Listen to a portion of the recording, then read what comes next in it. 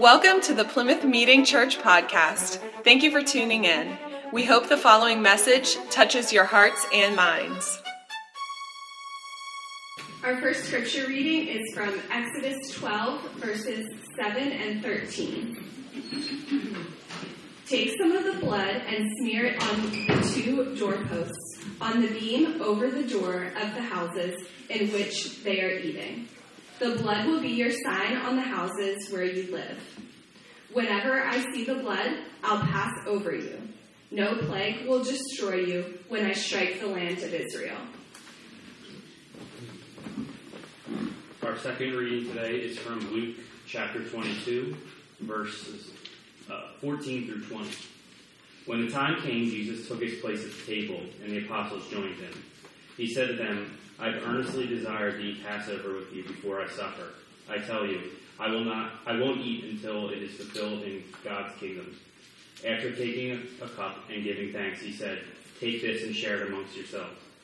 I tell you that from now on, I won't drink from the fruit of the vine until God's kingdom has come. After taking bread and giving thanks, he broke it and gave it to them, saying, this is my body, which is given for you. Do this in remembrance of me.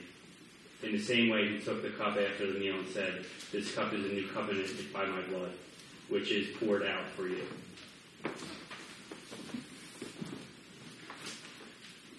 The third reading is from Romans chapter 3, verse 25. Through his faithfulness, God displayed Jesus as the place of sacrifice where mercy is found by means of his blood. He did this to demonstrate his righteousness in passing over sins that happened before. Luke 24, verses 1 through 6. Very early in the morning on that first day of the week, the women went to the tomb, bringing fragrant spices they had prepared. They found the stone rolled away from the tomb. But when they went in, they didn't find the body of the Lord Jesus. They didn't know what to make of this. Suddenly, two men were standing beside them, gleaming bright clothing. The women were frightened and bowed their faces toward the ground. But the men said to them, why do you look for the living among the dead? He isn't here, but he has risen. And finally, from 1 Corinthians 15, 55 through 57. Where is your victory, death? Where is your sting, death? Death's sting is sin, and the power of sin is the law. Thanks be to God who gives us victory through our Lord Jesus Christ. Amen. So something I observed over the last number of years, something about my brain. When I'm writing or working on a sermon, sometimes I'll get super focused, trying to solve a problem, trying to flesh something out. And I notice if I take a step back, sometimes just walking away, going to a different room, even that's like enough where I'll get the insight I was looking for. Or perhaps I'll step away, switch over the laundry, empty the dishwasher, just get myself into a different activity. And next thing you know, my brain just unfolds what it needed to unfold. Or perhaps later on in the day, if I'm exercising, or even it's like later on in the week, I'm in an activity that has nothing to do with my sermon. Out of nowhere, the point comes. Yes, this is the thing. This is the thing that I just needed to see clearly. It's here. It's alive in my head. My brain figured it out. And I've also noticed that God often gets our attention not through hardcore theological concentration, but God likes to meet us in down-to-earth ways. I'm not being anti-intellectual whatsoever, but I think God is patient with us as we hammer out our theology, as we think really deep. And then it's almost like God comes at us slant.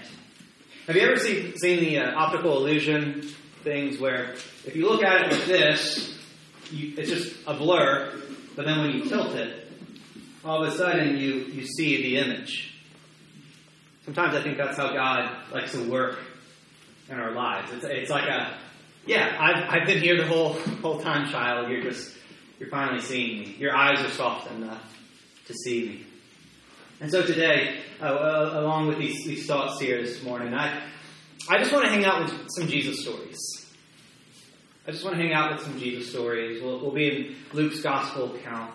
But first, I really want to encourage you. I'm going to ask you to do something here. I'm going to encourage you to try to put down the stories that perhaps you're writing in your head right now.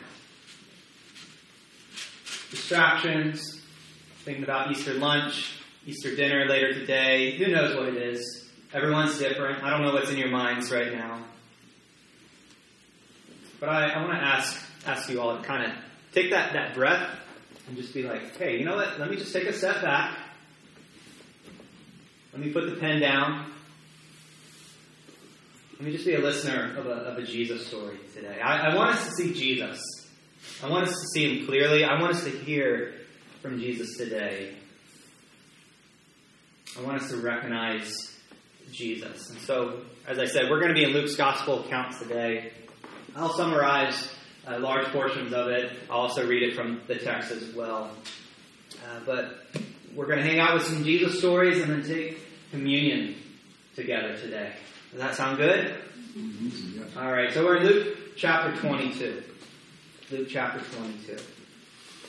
And it is Passover time, which is the annual holiday, holy day, Jewish holy day, where they are looking back in history. By Jesus' time, this was an ancient story. This happened a long time ago. The story of the Exodus, where the Hebrews had to take a lamb, sacrifice. The sacrificial blood of the lamb was put on the doorposts. Passover is a holiday of faith. It's a holiday of about rescue and freedom from death. And so baked into Israel's story is that they were supposed to remember this year after year after year. And now we get to our Jesus story. It's Passover time. And Jesus sends Peter and John ahead. And he wants them to prepare the Passover meal. And long story short, they find a room. It's an upstairs guest room. And this is where Jesus and his disciples, and potentially there's others there, we're not sure, but maybe. But this is where Jesus is going to have his Passover meal. And so here, in Luke chapter 22, we find Jesus reclining. He's reclining at the table with his friends, enjoying the Passover meal. And the Passover meal, if you're not familiar, it's kind of like a story meal where each part of the meal has symbolism and meaning to it. There's a story that goes with each part. And so Luke chapter 22, starting in verse 14. When the hour came, he reclined at the table, and the apostles with him. Then he said to them, I have fervently desired to eat this Passover meal with you before I suffer. And there's actually 4 cups in the traditional Passover meal. Jesus takes the 4th cup and he puts a new spin on it. And he takes the bread and he puts a new spin on it. He takes the bread, he gives thanks, he breaks it, and then he gives it to them. This is my body, which is given for you. Do this in remembrance of me. In the same way, he also took the cup after supper and said, this is the cup of the new covenant, established in my blood. It is shed for you. So Jesus, he takes these elements, he takes the parts of the meal, and he puts a new story. It's going to make a whole lot of sense after the cross and resurrection here.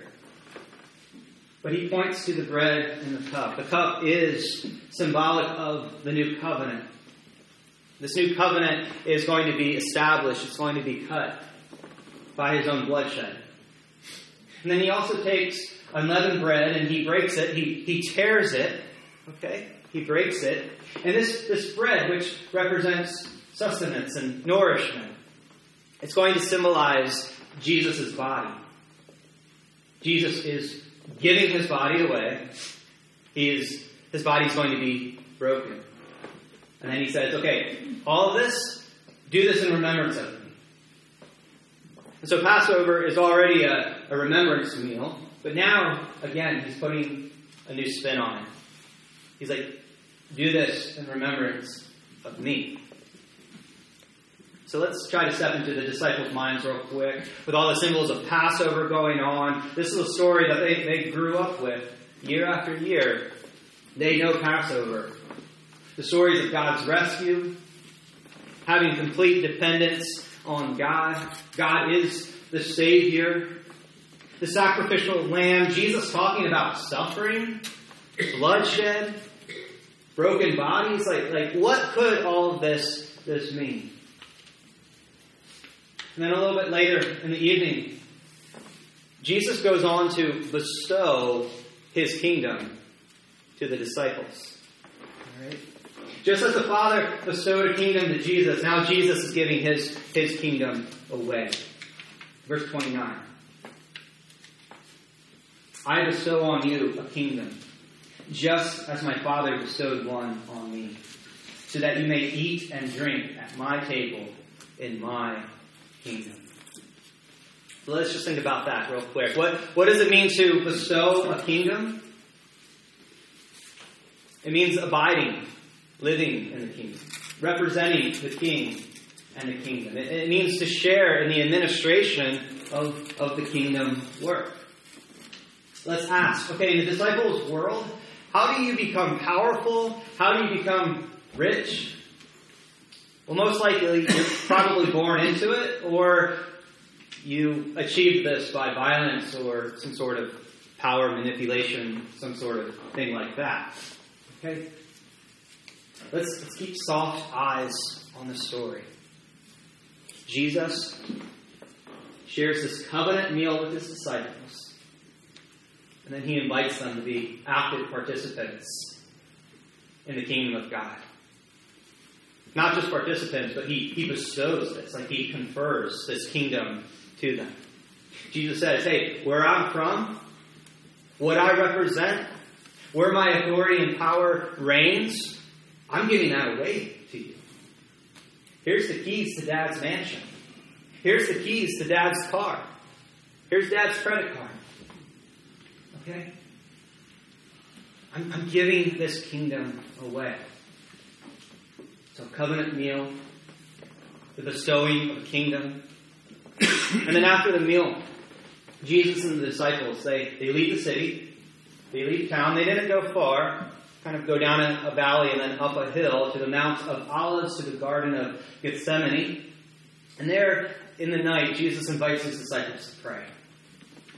And then Jesus goes about a stone throws away from the disciples.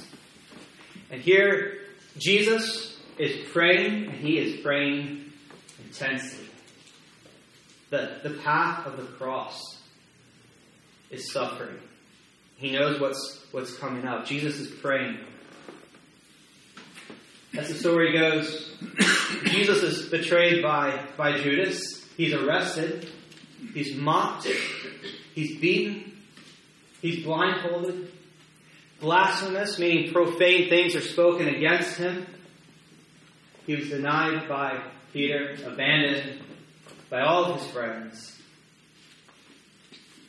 A legal trial at night. At daybreak, a Jewish council gets together. They meet at the high priest's house. His name is Caiaphas, and they are interrogating Jesus. And actually that morning, on Friday, a slew of trials continue. It's very fast-paced. It's very chaotic. Jesus goes from that Jewish council to Pilate, who's the Roman governor, and then to Herod, who's like the local, like, little king guy, and then back to Pilate. Okay? He had a really busy morning. Completely innocent Jesus was even flogged. Crown of thorns pressed into his brow. As they say, chaos creates opportunity. Well, yeah, eventually the crowds, they can put on some good pressure. This pressure of the crowd, it led Jesus to crucifixion. He was led to be crucified on the cross. So the man of peace, love, grace, and truth, he endured our chaos, our hate and fear. He endured our disgrace and cruelty. He endured our lives. And like an outlaw, Jesus was crucified between two criminals. Now, crucifixion, it's designed to make you suffer. And it can actually take days. If you do it right, and the Roman soldiers were pretty good at it. If you do it right, it can take days to die on the cross. It didn't take Jesus long to die. And you can ask anybody who's a healthcare worker, a doctor, a nurse, anybody with a little bit of medical insight. I mean, yeah, Jesus' body was destroyed. Loss of blood. He was beaten. Nailed to the cross. Chapter 23, verse 44 here. It was about noon, and darkness came over the whole land until 3, because the sun's light failed. The curtain of the sanctuary was split down the middle. And Jesus called out in a loud voice, "Father, into your hands I entrust my spirit." Saying this, he breathed his last. When the centurion saw what happened, he began to glorify God, saying, "This man really was righteous." All the crowds that had gathered for this spectacle, when they saw what had taken place, they went home striking their chests. But all who knew him, including the women who had followed him from Galilee, they stood at a distance, watching these things. In John's Gospel account, Jesus says, "It is finished." Meaning there is nothing more that needs to be done than what has already been done. Jesus' work is complete. It's finished. You can't add to it. So Jesus dies on the cross. And then a pro-Jesus member of the Jewish council, his name was Joseph from Arimathea, a town not too far from Jerusalem. He had a freshly cut tomb ready to go. And he legally gets permission to receive the body of Jesus. And the body was taken care of. They had to move fast because at 6 p.m. it's Sabbath time. Sabbath starts at sundown. And so they had to quickly bury Jesus. He was wrapped up, spices were involved, he was placed in the tomb. The tomb was sealed. And then as it says in verse 56, it was officially sundown, it's officially Sabbath. What a traumatic, chaotic day. And then at sundown, it's the day of rest. It is Sabbath. So just like the creation story, where God does his good work and then takes a day of rest. Here we see Jesus' work is complete, and then it's a day of rest. The Sabbath rolls on, Saturday, and then early Sunday morning, our Easter ladies, Jesus ladies, they arrive to find that the stone that was blocking the entrance to this grave, it was rolled away. It was rolled away. There's nobody in the grave. There's no body in the grave. And Luke tells us that there's 2 men in dazzling clothes. Not exactly sure what that means, but Luke says dazzling, and they were dazzling. 2 men show up, angelic beings, dazzling clothes. Verse 5 in Luke chapter 24. "Why are you looking for the living among the dead?" asked the men. "He is not here, but he has been resurrected. Remember how he spoke to you when he was still in Galilee, saying, 'The Son of Man must be betrayed into the hands of sinful men, be crucified, and rise on the 3rd day.'" Verse 8, I think is very important. "And they remembered his words." They had an aha moment.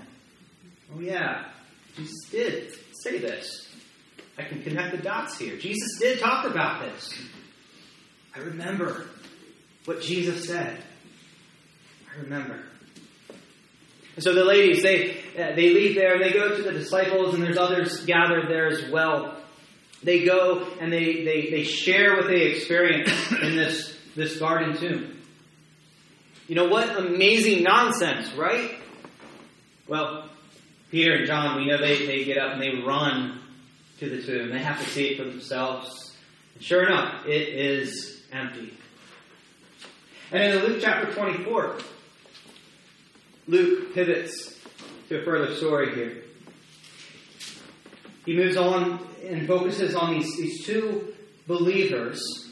They were there in Jerusalem for the holiday, and now they're walking back home. They're headed to Emmaus, a village about 7 miles away, I believe. These two believers, they're discussing everything that had happened. Okay, they're processing everything. Some of you like to process. You like to put your head together with another person's head, and you're like, hey, let's hash this out. Let's just like pick up each chunk one piece at a time. Let's try to figure this out. They are discussing and processing everything that had happened over the weekend. And then resurrected Jesus, he kind of just shows up and he starts walking next to them. And he's like, hey, what are you guys talking about? And then they just stop in their tracks. And they look completely discouraged. Like, you guys can imagine that look. When someone just looks like finished. they are just like destroyed, discouraged. They just stop in their tracks. Chapter 24, verse 18. The one named Cleopas answered him, are you the only visitor in Jerusalem who doesn't know the things that has happened here in these days? Jesus says, what things? What things? And so they go on and tell resurrected Jesus everything that they know about Jesus. They tell Jesus about what had happened. They tell Jesus about the crucifixion. They tell Jesus about the empty tomb. In a way, they're kind of, without knowing it, kind of semi-evangelizing to Jesus here. Verse 25. Jesus said to them, how unwise and slow you are to believe in your hearts all that the prophets had spoken. You see, they were explaining a lot of things to Jesus about Jesus and about everything, but there were some gaps here. How unwise and slow you are to believe in your hearts all that the prophets have spoken. Didn't the Messiah have to suffer these things and enter into his glory? Then beginning with Moses and all the prophets, he interpreted for them the things concerning himself in all the scriptures. So Jesus, he's connecting the dots. He's taken these Old Testament lessons and stories and he's threading it through the gospel now. And so the two believers in Jesus, when they get to where they need to be going, they invite Jesus to have a meal. And Jesus says yes. Jesus reclines at the table with these two believers. Verse 30. It was as he reclined at the table with them that he took bread. He blessed it and broke it, and he gave it to them. Sounds familiar, right? He took the bread, he blessed it and broke it and gave it to them. Then their eyes were opened, and they recognized him. Then he disappeared from their sight. So they said to each other, weren't our hearts ablaze while he was talking with us on the road and explaining scriptures to us? And so that very hour, they get up and they head back to Jerusalem. They just traveled, but they turn right back around. They head back to Jerusalem city. They find the disciples and everyone else gathered there, and they explained what happened. They explained the whole story, and then they tell everyone there in that room that it was when Jesus took the bread and broke it.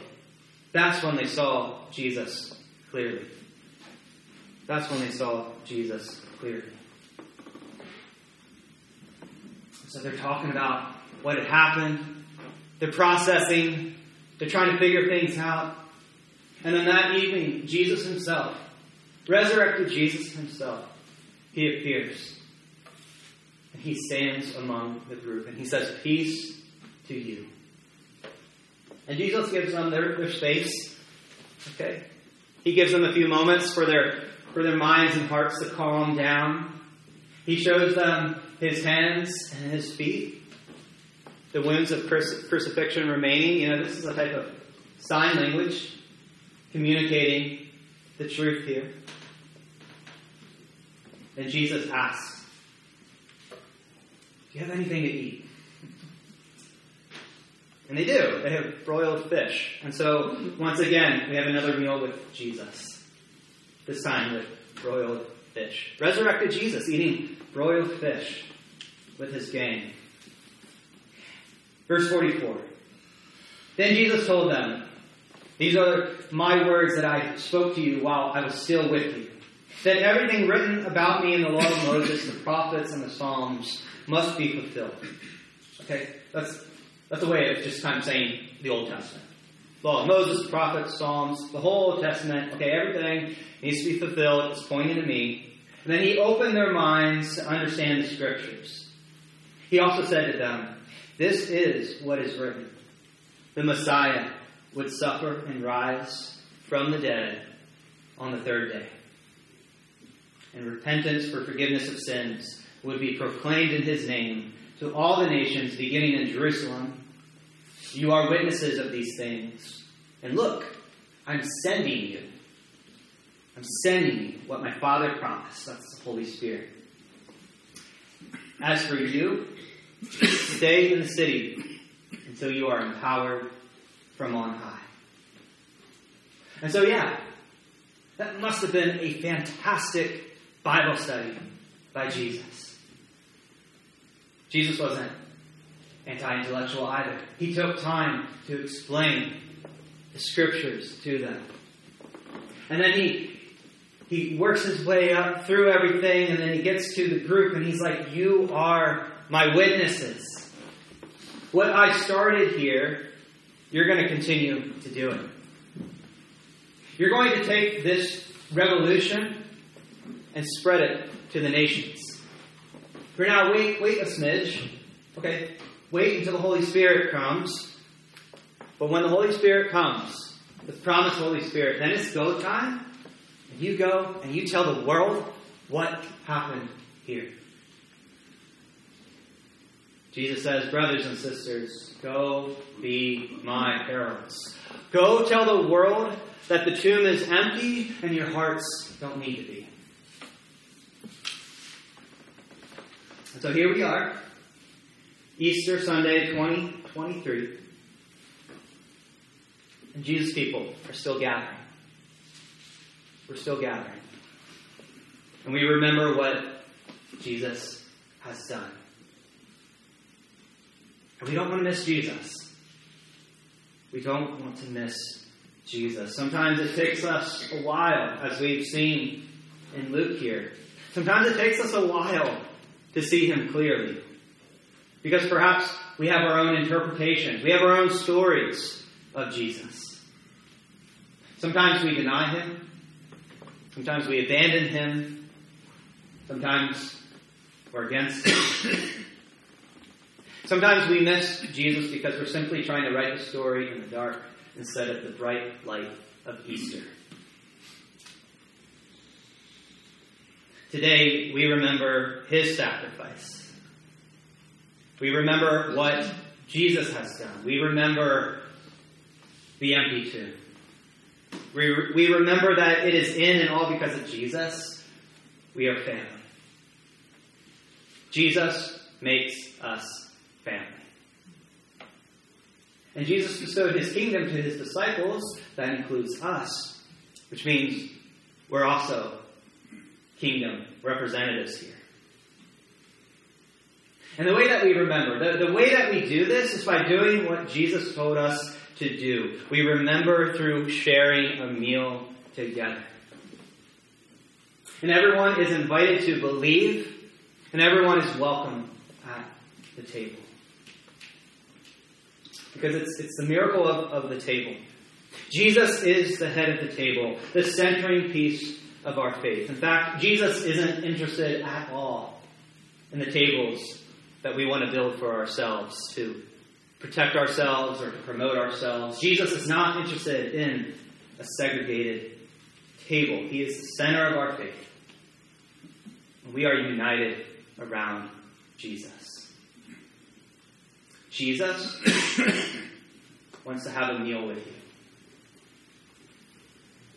Jesus wants to have a meal with you. There's 3 meals in the scriptures we looked at today. Passover, the Emmaus believers, the broiled fish.